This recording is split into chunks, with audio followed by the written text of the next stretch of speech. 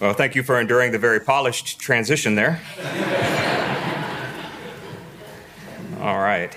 Well, it is an honor and it's a pleasure to be here. And as you know, it's normally Pastor Victor that stands here, and I'm more often there where you are or up in the sound loft looking this way. So it's quite an honor to be able to have the chance to tell you and to share with you some of the things that God has been working on my heart. I wanted to start today off with a question. You might say it's a big question, right? And the question is this: what does the world need? I'm like, wow, that's a big question. And depending on your point of view, your worldview, your life situation, you might have any number of answers to it. For those of you who are recent graduates, you might say, yeah, that's a really good question. I want to know what the world needs, especially what it needs is high paying, because I want to pick the right career. Or maybe you're trying to change careers or get a job, and you want to know what the needs are so you can plug in and get paid to fill them. Right? Or maybe you see it as a pressing question, like, you know what? It's not just a career question, it's this pressing question. The world needs a lot. And what we need now. We need people who are going to take action. They're going to do something. They're going to do the right thing. Right? And it leads many people to really interpret it as a political question. All right, and I don't really want to wade in there, but there, you know, when you hear what does the world need, you say, well, I'll tell you what we need. We need to clean house. That's what we need. Right? Or others, you're connected with a cause or a movement or a protest, and you want everybody to know about that, and that's what the world needs from your point of view, right? But this isn't just a philosophical question. It really is a practical question. And more specifically, it's a personal question. Because what the world needs is really just the summation of what each of us as individuals need. And as we turn our attention to Scripture today, we'll see that Jesus gives us insight to one common thing that we all need. But before we get to the Scripture today, we'll be in the book of Matthew. And I'm going to give you a softball here.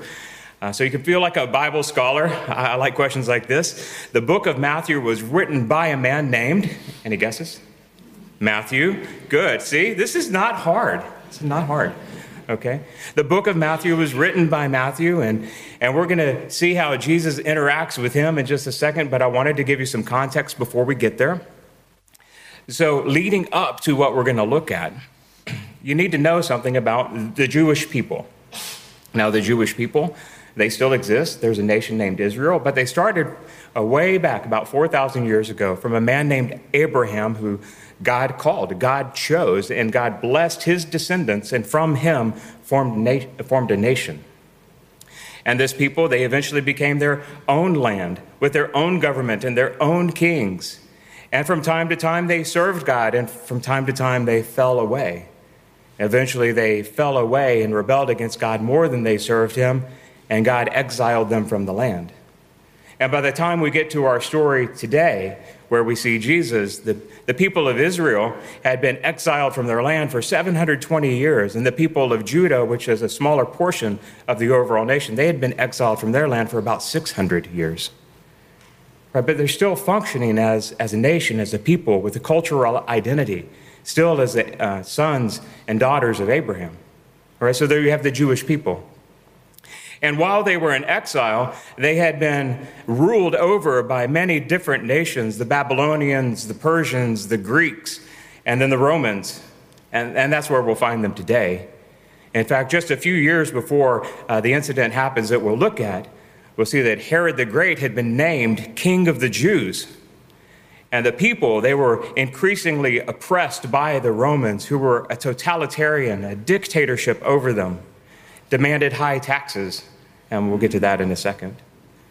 And then there's another group. There are several groups of religious leaders. There are Pharisees and Sadducees and Herodians, and there's the Sanhedrin, and it does get a little complicated, so we won't bother with all of that. But we'll tell you about a particular group called the Pharisees. So many of you maybe have seen that word as you've read the New Testament, and you know about them because they always seem to be opposed to Jesus. And in our story today, we actually see that. So that won't be a surprise, but you might not know much more about them. All right, and it turns out that the Pharisees were a group of religious leaders who really did love their nation. They loved God, and they wanted to see the Jewish people maintain their cultural identity and their religious identity even when they weren't a nation. Right, so you wonder, how did a people who were a nation remain intact for 700 years without their own government? Well, it was because of people like the Pharisees that helped hold it all together. Right, so they were trying to do a God-honoring thing. The Pharisees also were very deliberate to record scripture, to translate oral tradition stories into writing. And it turns out that the group of the Pharisees is largely responsible for the preservation of the Old Testament and the preservation of the Jewish culture when the temple was destroyed by Rome in 70 AD. Right, so this is the Pharisees, and we're going to intersect them today in our story. And then there is another group called tax collectors. Now, I don't know, have you had many dealings with the IRS? They're your favorite people, aren't they? Like, when you have nothing else to do, you just pick up the phone and call the 1-800-IRS helpline because you like talking to them. No, me either. Right? Well, tax collectors were even more unwelcome, let's say that, than the current day. And it turns out that in this time, tax collectors came from all different nationalities, but in particular, it was troubling when they came from the Jewish people to tax the Jewish people. Right, so these people who were tax collectors, they were considered by their community to be traitors.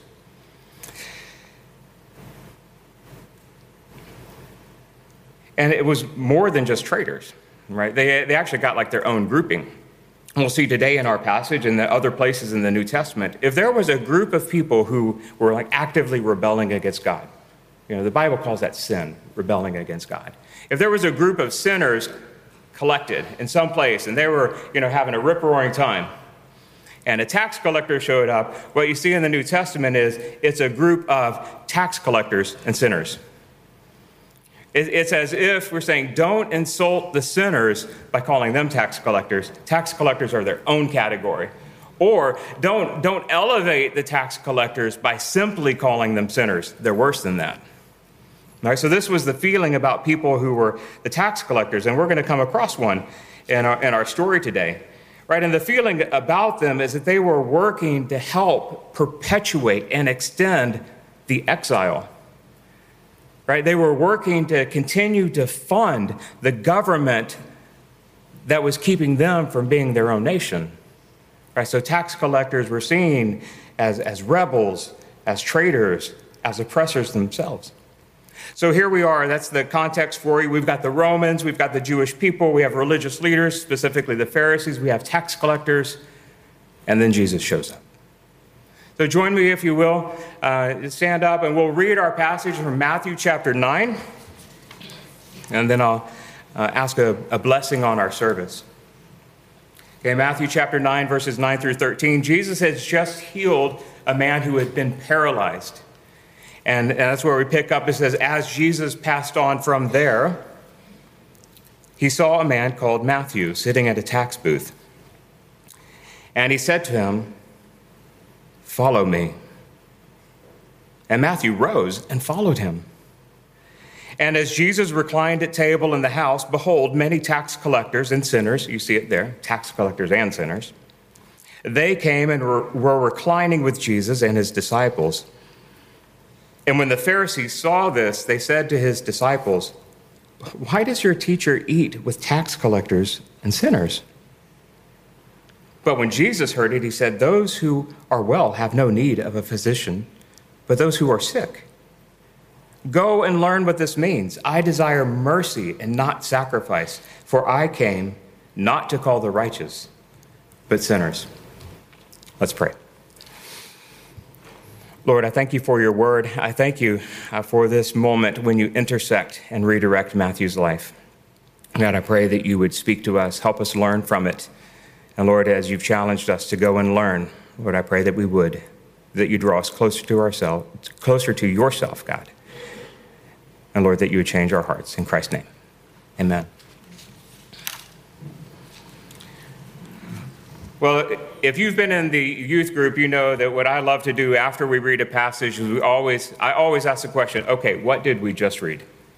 Because it's easy to read a passage and let it go right past you and not interact with it. So what we'll do, we'll just spend a couple minutes stepping through the verses, make sure we understand what it was we just heard. All right, we start with verse 9, and it's really amazing, right? You see, there's this guy, Matthew. He's sitting at a tax booth, and that makes him, what do you think? A tax collector.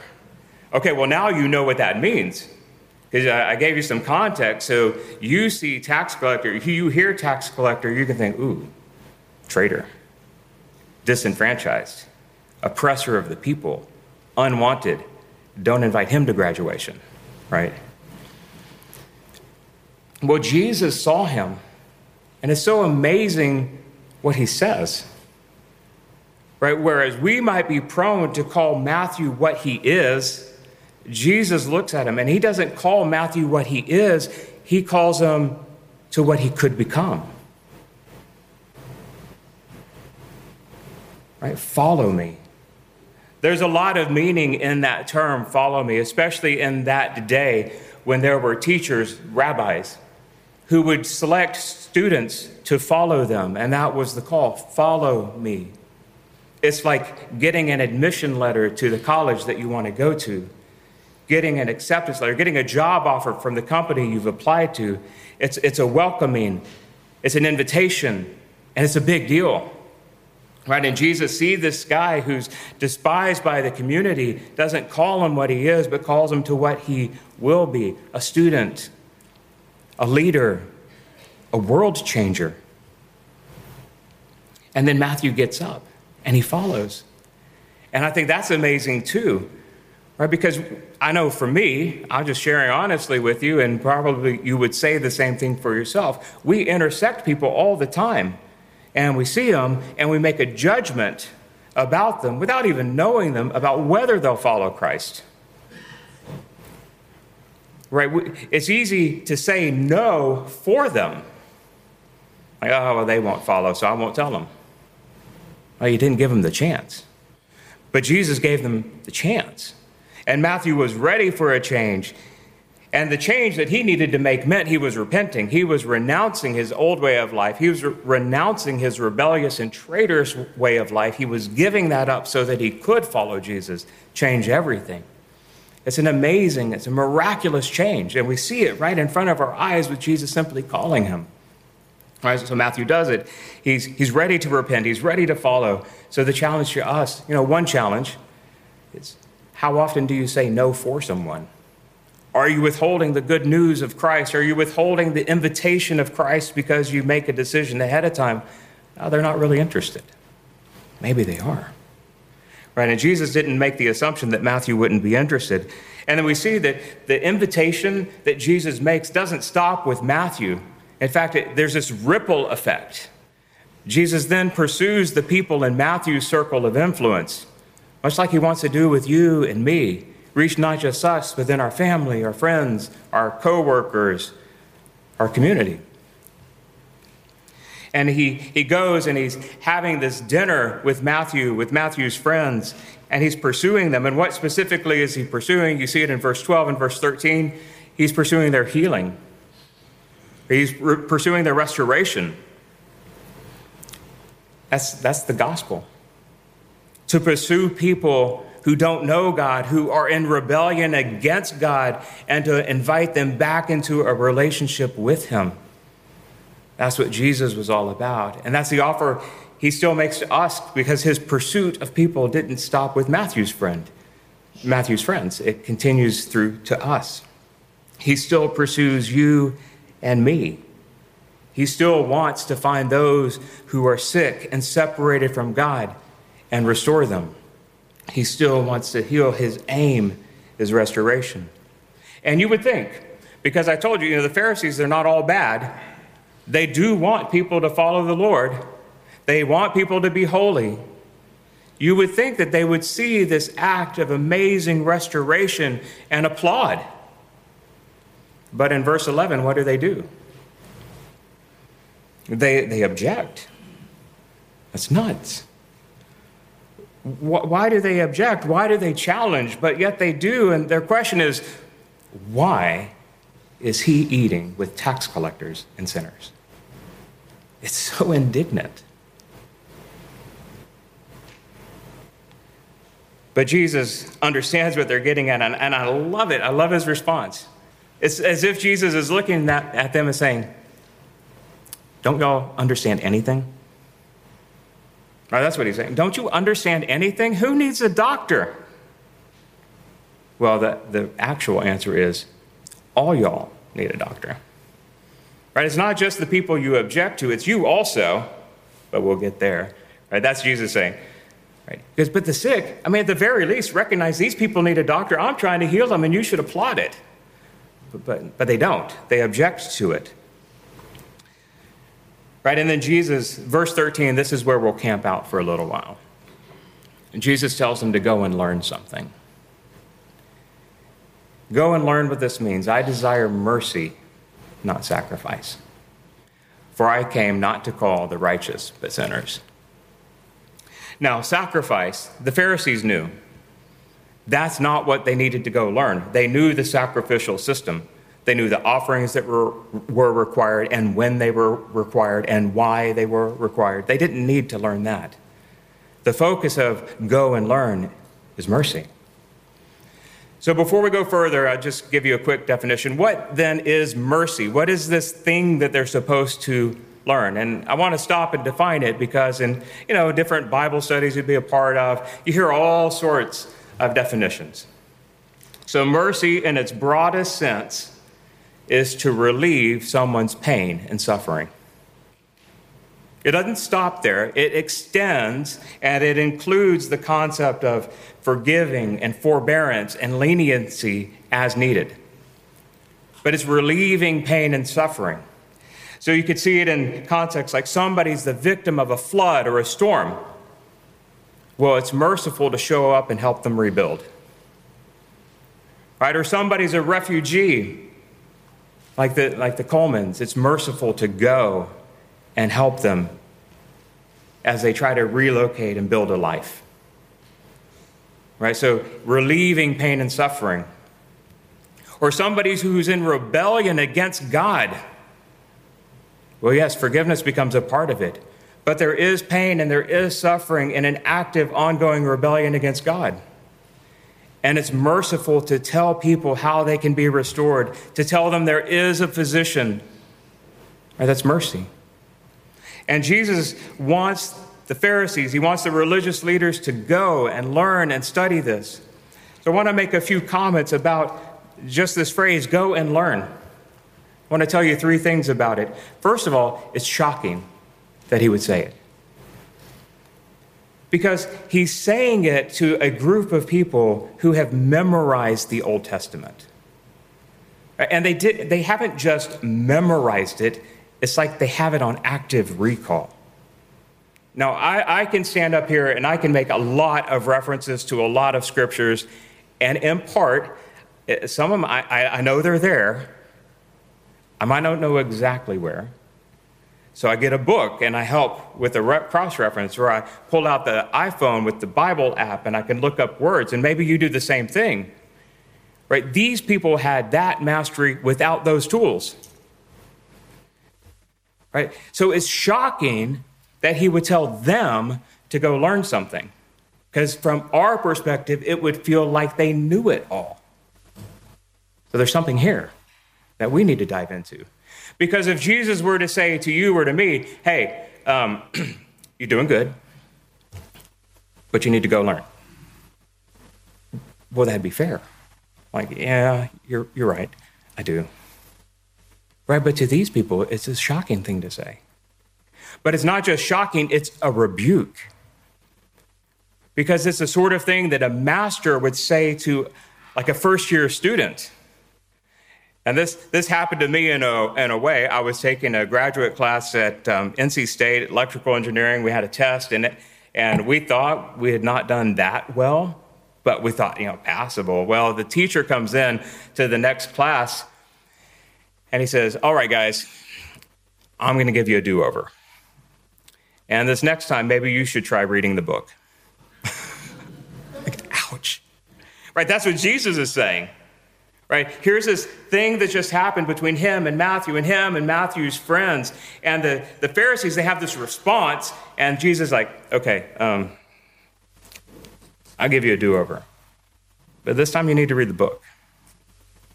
It's a rebuke. It's a strong rebuke.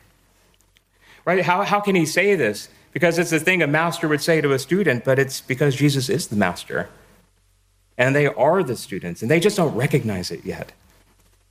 Right? And Jesus understands the meaning and the implication and the practice of mercy, the thing he's telling them to go study. And they don't yet. Right? And again, it's easy to paint all the Pharisees and the religious leaders in this bucket to say, well, they're just bad people and they hated Jesus and they're always opposed to him and that's why. But they're not just that. Right? The Pharisees, they wanted to be holy people. And that's a good thing. And they wanted to be right. They want their life to be free from error. And that's a good thing. A lot of people don't want those things. And then they wanted for the people to be free from error and to be holy. And that's a good thing. So what are they missing? Why is this rebuke warranted?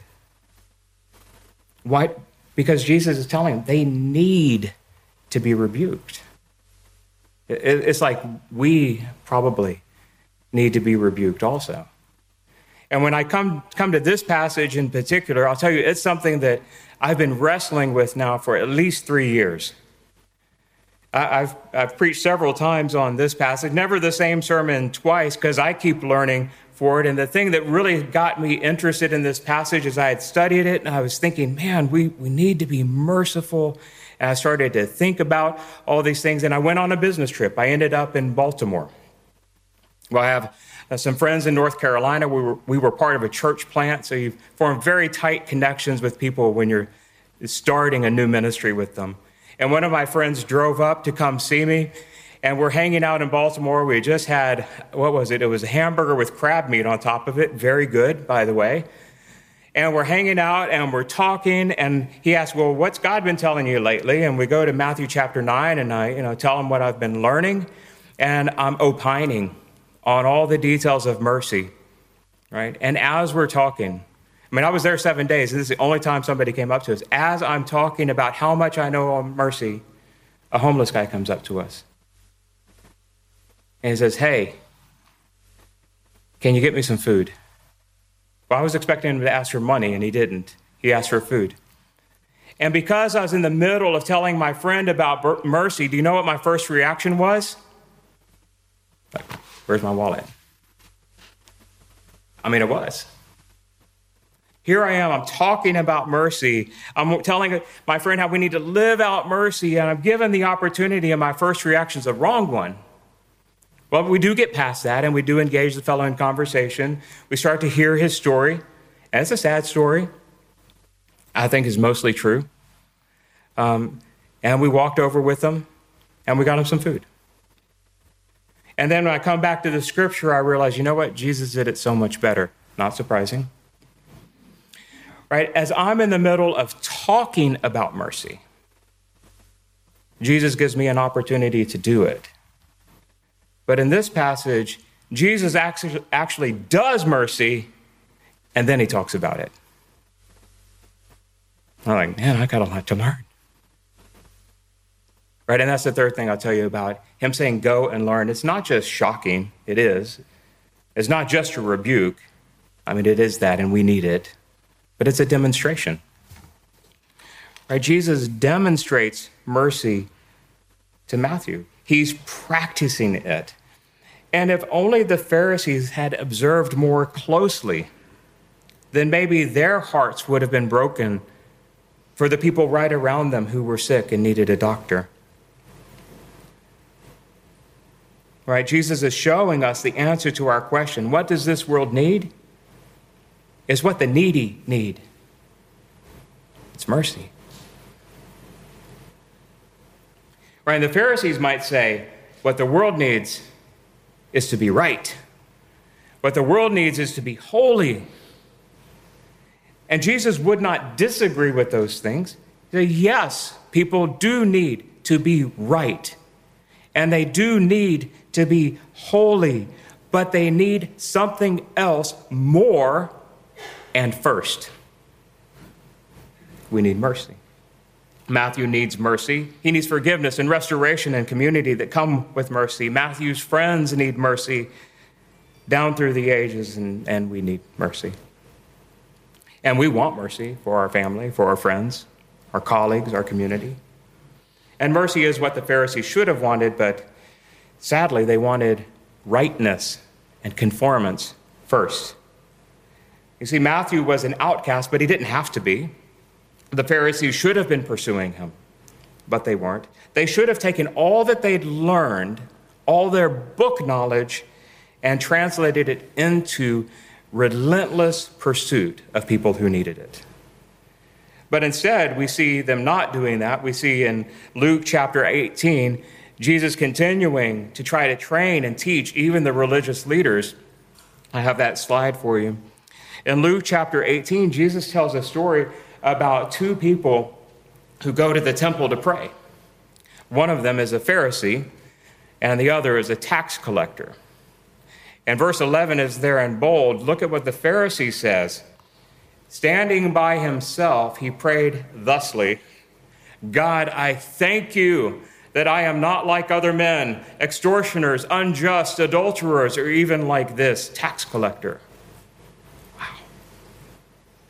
Could you imagine if during a time of prayer, your head is bowed, and you hear down the aisle, down the pew, God, I thank you so much I am not like him.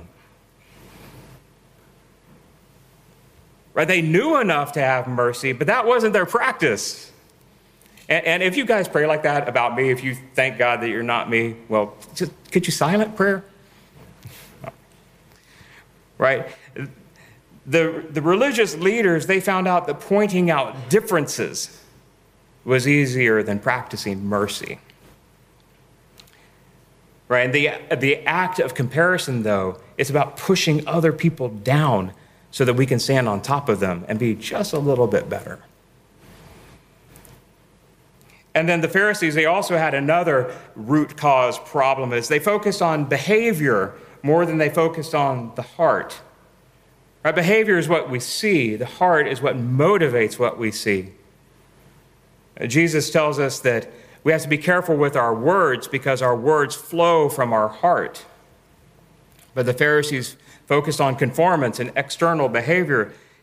Again, in Matthew chapter 23, towards the end of his ministry, Jesus is still trying to teach and train and rebuke the Pharisees that they might become the people they could be also.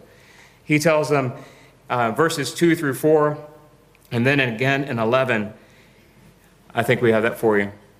Right, I won't read it for you. I'll just skip to the bottom line. He's telling them that what the Pharisees teach are rules. And then they pile on obligations. And they essentially make access to God seem impossibly hard and difficult and out of reach. And then they wouldn't even lift a finger to help.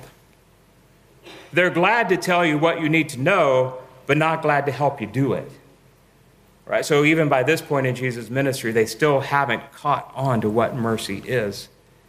And in the rest of that passage through verse 11, Jesus tells them, the greatest among you shall be your servant. The one who knows the most should serve the most. Right? Or simplified. Right? And don't miss what Jesus does say here. He says, do actually observe what they tell you.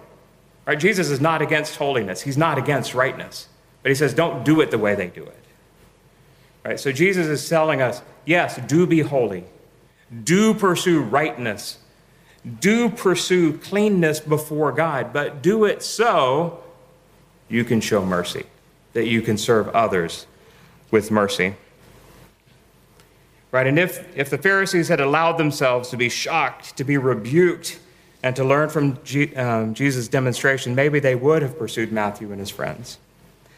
And like those religious people, sometimes I realize that I myself am more like them than what Jesus said, and maybe if you're honest, You would say sometimes it's easier to focus on behavior and comparison and rules than on the heart. And it reminds me of a song from Casting Crown, Jesus, Friend of Sinners. I'll just read a couple of lines. It says, "Nobody knows what we're for, only what we're against when we judge the wounded. What if we put down our signs, crossed over the lines, and loved like you did? Oh, Jesus, friend of sinners, open our eyes to the world at the end of our pointing fingers. Let our hearts be led by mercy. Help us reach with open hearts and open doors. Oh, Jesus, friend of sinners, break our hearts for what breaks yours." And mercy is what we should want. In Matthew chapter 5, as part of one of Jesus' sermons, he tells us something wonderful. He says, "Blessed are the merciful, because they're going to get something." Do you know what he says you're going to get? "Blessed are the merciful, for they shall receive mercy."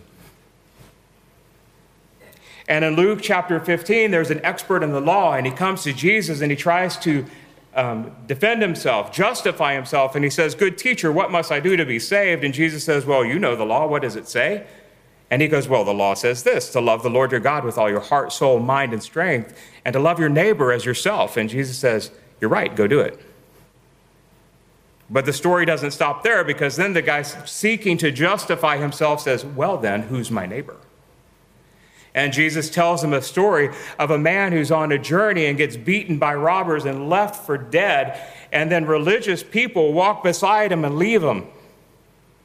But a foreigner comes by, sees him, binds his wounds, pays for his care, and nurses him back to health. And Jesus says, "Which of these was a neighbor?" And this expert in the law says, "The one who showed mercy." And Jesus says, "Go and do likewise." Right? Jesus, throughout his ministry, continues to come back to this passage that he told the Pharisees, "Go and learn what this means. I desire mercy, not sacrifice." It's a hallmark of his ministry. It permeates everything that he does. And it needs to permeate what we do. So what would it look like if we were to be people of mercy? Well, I'll start with a couple of things it doesn't look like. Compare and contrast.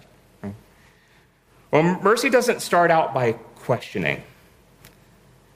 How exactly did you get here? What was your decision-making process that led you to this point in life? Where exactly are your friends and family, and why aren't they helping? Now, come on, you know you ask those questions. I do too. Julie and I, we lived in the shadow of the Astrodome right after we were married. So we'd get fuel every time our cars needed it. There was not a single time that I stopped to get gas that I wasn't approached for money. Not once. And every single time, I said, "Sure, I'll buy you food. Yes, I'll fill up your car with gas. Where's your car? Your family's over at church? Well, let's go over there. Let's go buy some," right? Nobody, not once did anybody take me up on the offer. So I understand being cynical. But mercy doesn't start there. Mercy starts with, how can I help? Right? I'm skipping ahead. And mercy doesn't say, "I told you so. Look at you. I told you this was going to happen." And like, "Yeah, can you help me?" "Oh, I can, but just a second. Let me finish. You see, I told you it was going to happen." No, mercy doesn't do that. And mercy doesn't punt. Like, "Ooh, that's a big problem. That's not my skill set." Right? Because we're not called to fix people. That's not what Jesus is talking about with mercy. Yes, we might step in and we might meet physical needs. That could be part of it at some point. But what we're supposed to be doing as we show mercy is we connect with people and we let them know they're not beyond the reach of God's mercy. And when we refuse, when we punt, when we wait for somebody else to observe and hope that they do it, then the person goes unreached and feel more and more despondent that they are out of reach of God's love and God's mercy. So what does mercy do? Well, mercy, it steps in, it engages, it connects, it invites, it offers hope, and it walks alongside. And I'm sure many of you could point to examples where you've done this in your walk with the Lord, where you've lifted somebody up in prayer, where you've walked beside someone who's mourning, where you've taken meals to people who are in need. And surely you have examples from your own walk with the Lord. Right? But in the year that we've been through, right, this stay-at-home world, this masked-up social distance world, it's hard. So my challenge to us today is, can we recommit to be people of mercy? Can we think about those times where God has used us to be a conduit of his mercy for somebody else and say, that's going to be the way I live. That's going to characterize what I do every day. One thing I ask the youth regularly on Sunday mornings, we go through three things. We do highs and lows, and then I ask them, have you done something for someone? Right? We're trying to get to the heart of mercy in the youth group. Have you done something for someone? Have you lifted them up to the Lord? Have you walked alongside them? So youth, get ready. We're going to ask it again today. And then another thing that mercy does is mercy forgives. Right? So mercy is not just help. It is help. But it extends into forgiveness and leniency and forbearance. And I've got to ask you, is there somebody you're holding a grudge against? Is there somebody who's hurt you and you haven't let it go? Mercy forgives. Just like Jesus forgives us. Right? When you think about what Jesus has called you to and what he's called me to, he's called us to repent, and in turn he forgives. In Psalm 51, verse 1, the psalmist has just been through an extremely terrible set of decisions and horrible sins. He's had an affair with somebody and murdered the woman's husband. And his prayer of repentance asks for forgiveness because of God's great mercy. And God gives it to him. Right? Have mercy on me, O God, according to your steadfast love, according to your abundant mercy, blot out my transgression. Right? Mercy forgives. And God forgives, but do we? And then the last thing I want to tell you about mercy is not only does it connect, engage, invite, walk beside with, not only does it forgive, but mercy doesn't have any limits. In Ephesians chapter 2, there's this wonderful passage. We're told that we're saved in the first couple of verses, and then we learn we're saved through faith in Christ in the next few verses, and in between it tells us why. Why are we saved? It's because God is rich in mercy. Ephesians chapter 2, verse 4. But God being rich in mercy. You get it? God is a mercy trillionaire. Or more. Whatever the number is bigger than that. I don't know. Maybe you know. But that's what God is in mercy, and we can't outspend his mercy for us. But let's be honest. I can outspend the mercy you have for me. And you can outspend the mercy I have for you, and we can outspend the mercy we have for each other oftentimes. Right? Maybe it's that I just show up and you don't like the way I look and you're done with me. Maybe all I have to do is offend you one time or you offend me one time and we're done with each other. But that's not mercy. Mercy doesn't have limits.